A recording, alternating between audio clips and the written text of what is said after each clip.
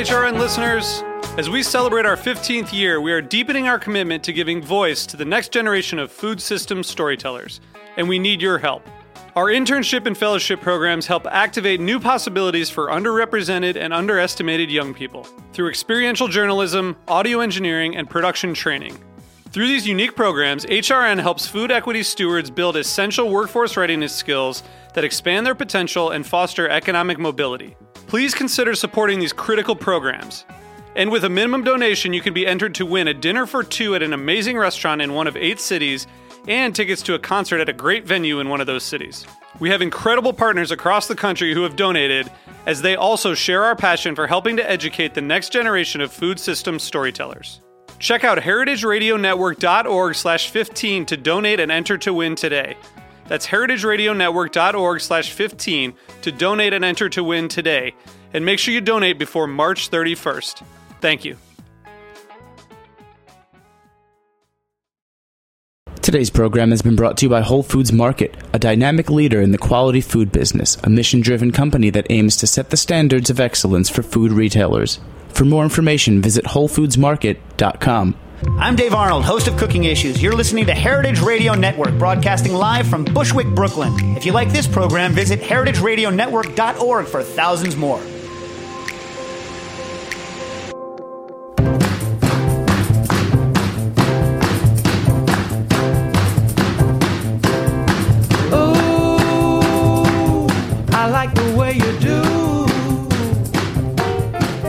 Hey, you're listening to Eat Your Words on Heritage Radio Network. I'm your host, Kathy Erway, and we're joined today by a guest named Laura Zinn-Fromm. Hi. And she has just written a book that is really, really lovely, really confessional and personal, and I really enjoyed it a lot. Thank you. Thank you. It is called Sweet Survival, Tales of Cooking and Coping. Congrats. Oh, thank you. Thank you for having me. And Laura, you come from a background of journalism. You've been an editor at Business Week. Mm-hmm. You've written for the New York Times. And you also have an MFA in creative writing from Columbia University. I do. So this is quite a departure. You talk a little bit about some writing influences, like MFK Fisher in this book. Yeah, absolutely. What other folks do you admire in this sort of food narrative? I loved Bill Buford's Heat. Mm-hmm. Of course, I love Julia Child. Everything she wrote, I love. I loved Gabrielle Hamilton's book, Blood, Bones, and Butter. Yeah. But then I'm also very influenced by just people who write memoir, like Mary Karr, who wrote Lit. Yeah. And Cheryl Strayed, who wrote Wild. And maybe they mentioned food in those books, but they just were great writers, so they influenced me as well. I can definitely see that, and MFK Fisher definitely is. I love her. Yeah, it's just such a classic. And you know, I was kind of thinking about the genre of like the narrative sort of memoir, or food essay, personal food writing as a genre, and I was wondering why we don't see more other like hobbies or crafts being written about in such a way. Do you know what's funny? I was talking about that last night with my sister-in-law because we're all so food obsessed, and we were, and she's a psychologist, and we were trying to figure out like why do we all talk and write about food so much? So much, not like I don't know, basketball or well, you know, and I think the thing is like that we do all of us do 3 things. We all sleep, we all go to the bathroom, and we all eat. You know, some people play basketball, some people, like, you know, create sculptures, but, like, we all do these 3 things where you're not going to talk about, you know, sleeping or going to the bathroom because they're boring and kind of gross, but everybody eats. So it's like a very natural conversation starter, you know, and it's something we can all It's universal. About. It's universal. So I think that's why. Mm-hmm. Plus, there's so much good food available now, and I think it's become this massive phenomenon of just cooking and talking about it, and I mean, I've certainly signed on to that plan, but I think there's a lot of food narrative going on, which is really good. Yeah, and I love how you came into food writing a little bit later because you're writing about business and politics, and you mentioned that you kind of departed from journalism when you had your second child, sort of like moved to the suburbs, had a second child. And you mentioned that some other journalists that you knew kind of took up blogging as a way to flex their creative muscles, other women that you knew in the same sort of boat. I mean, I was blogging too, and I was blogging about, sort of typical parenting issues, but it wasn't. I wasn't having an experience that was unique to me. 8 zillion people out there are raising children in the suburbs. So I was looking for a way to start a column for a local online newspaper, and I decided to write about food because where we live, everybody, wants to eat, but there's not a lot of great takeout. So people just cook. You go out to eat too, but so I started writing about cooking, and the column became popular, and then I started writing about it for Huffington Post because my editor moved there, and so I found writing about food gave me a way to also write about emotions and family life and sort of like the psychodynamics of being an adult. Yeah. Whereas when I was at Business Week, I wrote about all these public companies, and it was very exciting, but, it was on some level, totally different. Very detached and very impersonal, which is what business writing has to be. But I had done that for a long time, and I was just ready to, write about feelings, I guess, which I was able to do through writing about food. Congrats for doing that. I think that's really bold.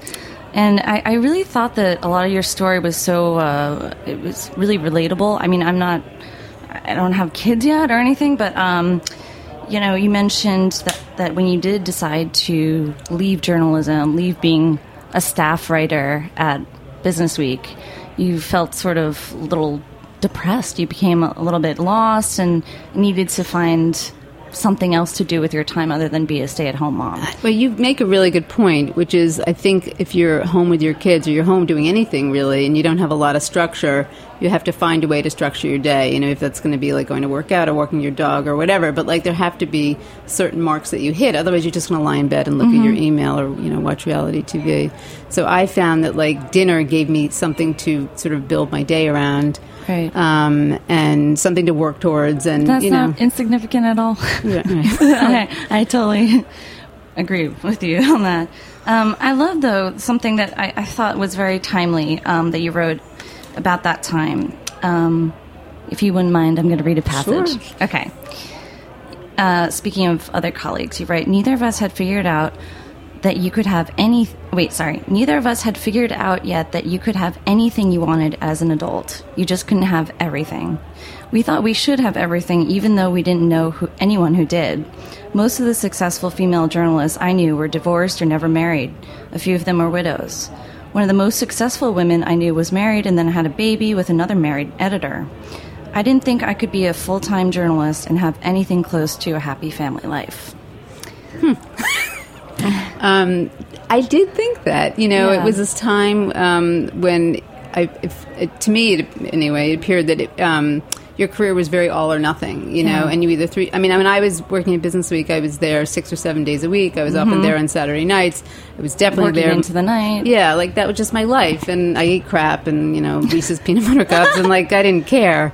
But I didn't want that to be the way I operated as a parent. I just thought that would make me dysfunctional, and my kids, junk food addicts. So I didn't see how I could make it work. And now, that was years ago. People make it work, and there's lots of people. There's books about that, making it work, right? Yeah, but I didn't think I could do it, So, and truthfully, I probably could have done it, and I probably should have done it. But at what cost, At that point, I didn't think I could. So, anyway, so now. And another interesting sort of phenomenon that happened was the type of job you had, being a staff editor at a magazine, is sort of falling, the ground is falling out from beneath it, these types of positions, and journalism is not what it used to be. No, anymore. Not at all. And I probably ultimately would have either lost my job or been eased out of it, because Business Week was bought by Bloomberg, and maybe I would have stayed on. But, and I did see plenty of people stay on and make it work as parents, but at the time it just seemed, overwhelming to me, which was just probably silly. But so this book is a series of, I guess, vignettes, essays, stories about, in particular, coping and survival. That's the sort of unified theme. Yeah. That's a good way to put it. I came from a family where my mother is a fantastic cook. And so I grew up eating these wonderful meals, no matter what. Dinner was in the dining room. We used silver on china, and the food was wonderful. And that was like a constant in my life. And then, but my father was very volatile and difficult. So it was like this sort of weird contrast of having like the chaos of him with my mother's like very beautiful dining. But I learned that, like, cooking was the unifying thing. That was how you sort of got through the day. That's how you made sure that everybody ended the day, sort of calmly and happily and at least well fed. So that's sort of what I've tried to do for my own family. You mentioned a particularly rough year in the introduction where a few people close to you have passed on. Do you find that cooking was something that picked up at times of great distress and something you did more? Absolutely. Yeah. Like, I find whenever I'm feeling any kind of anxiety, I just think, okay, how am I going to get back into the kitchen? What am I going to make? And sometimes I'll make something that I've made 100 times before, but sometimes like the challenge of learning a new recipe like just takes you to another place, and sort of makes some of the difficulties recede. So yeah, absolutely. Focusing on something that is nourishing. Yeah. And I think just the sort of the repetition, like, of moving your hands and chopping, like, it does soothe your mind. There's something meditative about it. Yeah. So I find that, in times of stress, cooking is a huge relief. Plus, you get something good to eat as a result. So definitely. That helps de-stress you. Yeah. And so what's more therapeutic, cooking or writing about it? Because you seem to do a lot of both. That's really... probably writing about it. I mean, I think I am first and foremost a writer. But, it's easier to cook for an hour sometimes than it is to write. So I probably will cook more in a week sometimes than I do. I actually write. But I find both. I find anytime you're sitting still, I think, and doing something repetitive, whether it's typing on the keyboard or chopping onions, I think it can help be a coping mechanism. Totally. Now, I wonder if you've gotten this question a lot, because I remember when I was first starting to write about food and getting obsessed and writing my little ditties about recipes that I made up, people would always say, "Oh, so when are you going to open the restaurant, Kathy?" Like, or when are you going to open the bakery or something like that? I'm like, no, I'm just doing this because I have to. Like, I want to. It's not for a restaurant. Did you get that? You know what? I actually worked in my cousin's bakery for a while. After I left Business Week, my cousin had a bakery downtown, and it was called Charles and Laurel Desserts. And so I saw how hard it was to, and it was a small bakery, but he had a staff, and he had to constantly deal with ingredients. And I after that, as much as I enjoyed being there, I was like, this is not for me. Yeah. It's totally different. It's very different. It's very different. And, some of it involves cooking, but a lot of it is managing people and buying ingredients and, negotiating with, whoever you're selling your food to. So I don't think a restaurant or a bakery is in my future anytime soon. It also kind of sucks the fun out of it, too, when you have to do it to make ends meet. I think it's like a different skill. It's running a business, which, I'm not sure I'm qualified to do. So, but I love going to restaurants. So kudos to whoever can make one work. So yeah, I mean, and kudos also for making writing about food like the end all be all, and also that delicious meal, which you write so eloquently about how rewarding that is in itself. Well, because you write about food.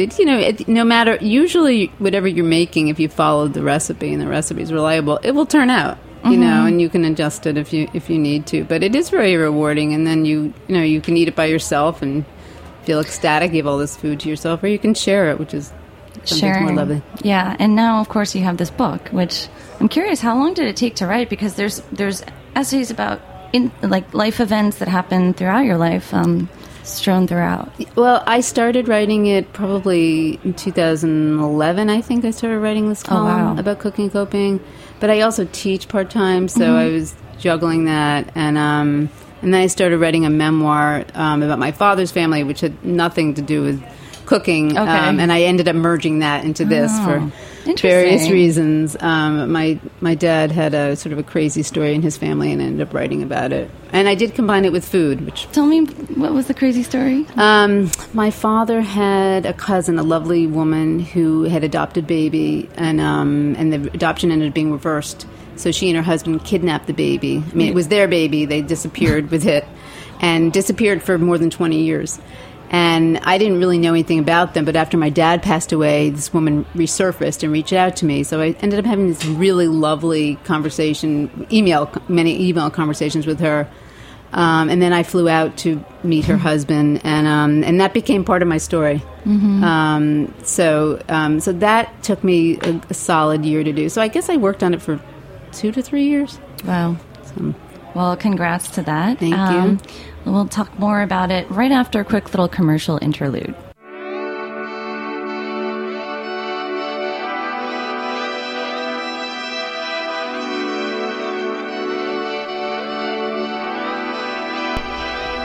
You are listening to Aztec Soldiers by Spiral Jetty Club.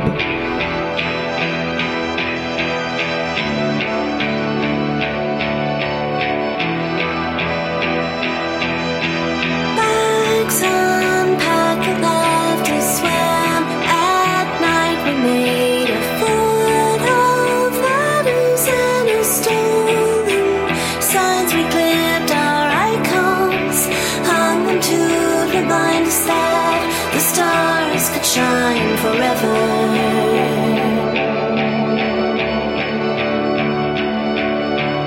Acorns rain down the punch bowl, flooded morning serenaded goodness, time flies. Oh, sweet miracles, the children who believe that playgrounds last forever.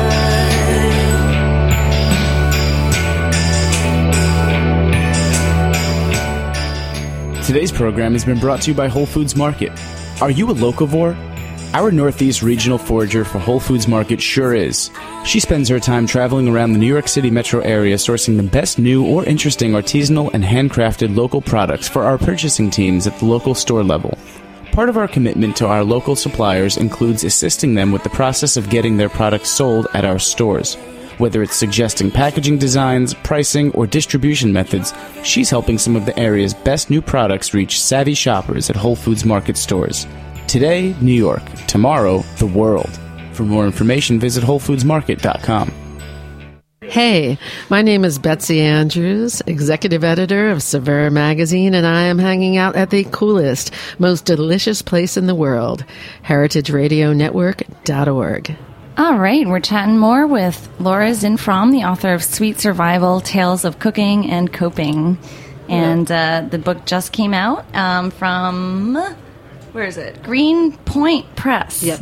So, first book for you, so First congrats. book for me, yeah. So we were talking a little bit about your dad's story, but throughout this book, there's stories about food and cooking them, but they always have characters, and they're always tied, like a recipe is always sort of tied to a certain character in your life. Well, that's interesting. Yeah, you're right. And, you're right. You know, from folks like the grandmother you wish you had, yes, who is actually so it's your husband's best friend's wife's mother. My husband's best friend's mother. Her name is Lolly. Okay, got it. Yeah. So, and her cooking was a huge influence. You know, she's alive and well. She's just a lovely person, and we would go up to, they have a house in Connecticut, and we would go there when we were young and living in like little tiny cramped quarters in the city. And she had this nice house with a nice pool, and she was always cooking and bringing out platters of food. And it was always delicious, and it was very basic. It was like little hot dogs and this sort of yummy combination of mustard and jam. And, she made this great thing called a cake in a cup, where you literally can like put cocoa powder and eggs and flour and vanilla in a cup and put it in your microwave, and it becomes this like delicious cake. It's in there. Cool. And everything she did was like easy and delicious, and she has just this sort of very charming, welcoming way about her. So I ended up writing an essay about her. For Lolly. And then I introduced her to her boyfriend, which is I remember most that. proudest That is of wonderful. my Yes. life. And they're still together. You set them up. I set them up. Yep. So they're together. So a lot of nice. characters throughout. Do you think that writing about these stories or cooking their dishes that you learned from them kind of allow you to see them in a different way or understand them any better? Yeah, I think I do actually. I think when I started writing about Lolly, I realized like she had 4 sons, and then her husband passed away, and I realized no daughters. No daughters. No. It happens. And I just realized like how much she must have enjoyed having people around, because people were always at her house, and there were always trays and trays of food that she and her mother, who lived with her, were preparing. And it made me think a lot about what motivated her and what helped her sort of stay sane and happy, you know, while raising all these kids. And yeah, it gave me a lot of insight into her, actually. So Yeah, I definitely can Good tell question. that. And there's some stories about other characters, like your cooking teacher and friend Arlene, who taught you just very simple, basic. But she has her own cookbook called Pressure Cooking for Everyone, and which she wrote, I think, with Rick Rogers. And she now is she owned a big cooking store in New Jersey for a while, and now she goes around and teaches at different cooking studios. And Oh, okay. she taught me how to use a pressure cooker, which I was afraid of. I've never mastered that, I'm afraid. Yeah. It's actually not hard, but I would recommend either watching a video about it or I hate like not being able to see what's going inside, what's going on. Right, you Yeah. don't. I mean, you have to sort of like give yourself over to your faith in the pressure Yeah. cooker. But it actually makes, I mean, I've made like millions of different risottos in there and steamed vegetables, and things come out really well in a pressure cooker. Anyway, she taught me, and she also taught me a bunch of other things like buy white china. Food looks better, you know, on white, and this is how you make vanilla vinaigrette. And so she's just this very sort of practical, resourceful cook. And she had learned from her own mother, who had been a very successful It definitely cook. made me realize that, like, the way I cook, the way you cook, the way we all cook is, like, just really a combination of people's influences Yeah. throughout the years. And sometimes the most random people, or sometimes somebody very close to you. And it's a nice way to spend time with someone. You know, like I have found that like I end up getting to know people better, you know, as we're like assembling a salad or roasting a chicken in a class in a way that I probably never would have otherwise, you know, but at the end you have this nice thing you've made, and you have sort of, you know, burgeoning friendship, which is nice to have. Totally. Tell me about one of the interesting characters that walks through this book is Craig Claiborne. And Yeah. I was really impressed that your mom at one point managed to talk him into coming to dinner. It is a crazy. No, it was lunch. It was lunch, okay. She had a friend who had built our kitchen, actually, and his name is John Cristaldi, and she was trying to help him generate business. You know, So she's trying to help her friend's business. So he was a good cook, and my mom's an excellent cook. Okay. So she typed out a letter, you know, in the late 1970s. Sent it in the mail? Sent it in the mail. This was like typewriter mail times. And he came. His driver drove him out. He came, you know, he had wine, you know, and with lunch. And my mother and John Cristaldi made him this big, elaborate meal. And then he wrote about it, you know, in the Times. And it was great for everyone. So he wrote about the meal that was served to him at a home, at a Yeah. person's home. Yeah. And through that, your friend John had maybe a mention about his business. in His the business article. increased. My mother went into the public relations business because she Good for her. Yeah, right. Because she was good at it. And I guess Craig Claiborne had a story for the day or the week. Okay. Oh my gosh. And everybody got a good lunch out of it. It is so clever. Have you tried doing that with any food critics? I actually haven't tried. We should try it. I would see try. what happens. Yeah, see if we can get some big reviewer come out down to- Yeah, I would do that. I mean, I think sometimes people, you know, you sort of imagine that an editor, you know, at a major newspaper has a zillion things to write about, and sometimes they don't, you know, and sometimes you just the right letter at the right time can capture someone's attention. So, you know, yeah, I think that's very clever. food entices people. Yes, you know. definitely.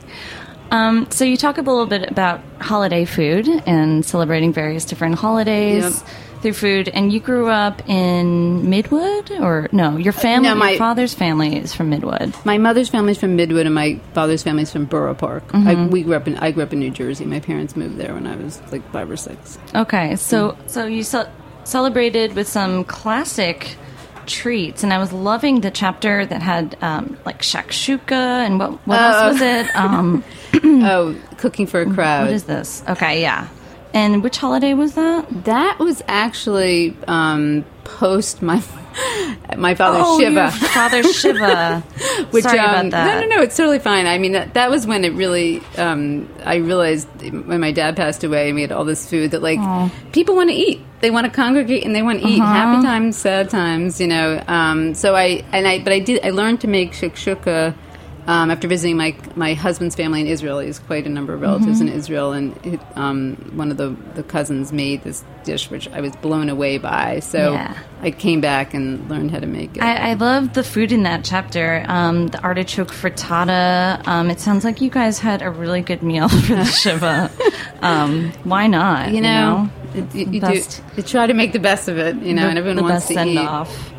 All right. Well, what are you working on these days? So are you still doing journalism, or I write for the Huffington Post. Yeah, about cooking and coping. About cooking and coping. I have a couple pieces coming out this week. I think my next book, assuming I get myself together to write the next book, is going to be something. I was thinking something more about being a girl in middle age, and I will probably include recipes in it, but just about entering being 50-something and how do you make that work? And you look like you're 20, so this probably doesn't in middle age. Trying to understand what hold that on means. to your girldom, in middle age, but it's very preliminary. Interesting. I'm not sure. I wasn't sure if you're going with like a girl from the Middle Ages or the. Oh no, no, it will not be a historical book. No, definitely not.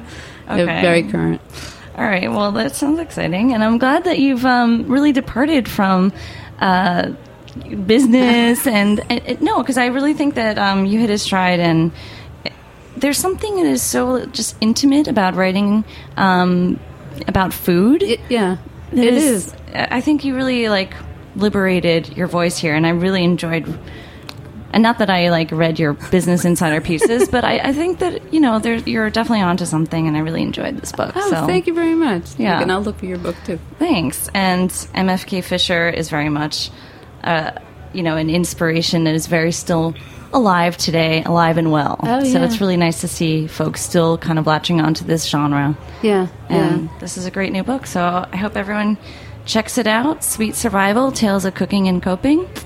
And thanks so much for joining us, Laura. Thank you for having me. Great. So that's about all the time we've got for today. We'll see you next week on Eat Your Words.